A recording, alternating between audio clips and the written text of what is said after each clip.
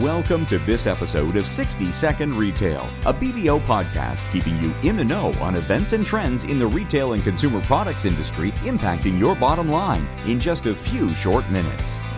Hello, my name is Natalie Cutler. I'm the national leader of the Retail and Consumer Products Industry Group at BDO USA. Today's guest, James McNamara, partner in Core Tax Services at BDO USA. James is with us to discuss some observations around a shift in the type of clothing consumers are now purchasing at many retailers, as well as potentially new apparel categories popping up in offices across the U.S. Welcome, James. Thanks, Natalie. It's great to be here. Great. James, we're seeing a shift in the types of clothing that consumers are purchasing as of late, with more and more business attire flying off the shelves at a lot of retailers. What do you think is going on here? I mean, are we finally over the athleisure trend that was so hot during the pandemic?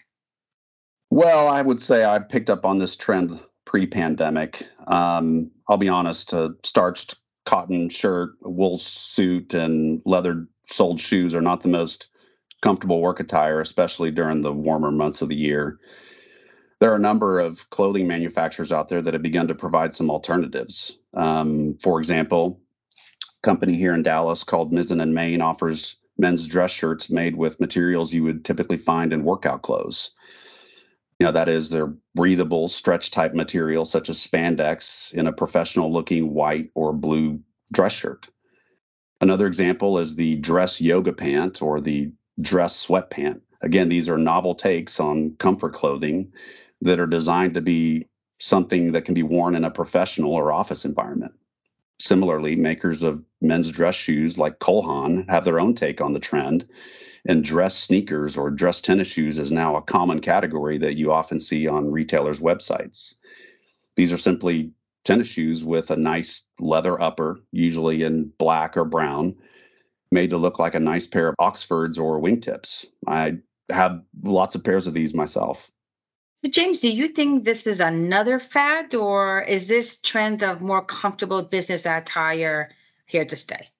Yeah, it's hard to say. But I think after a year or more of people working from home and in comfortable clothes, many people are working in an office environment are likely going to want to keep the comfy clothes.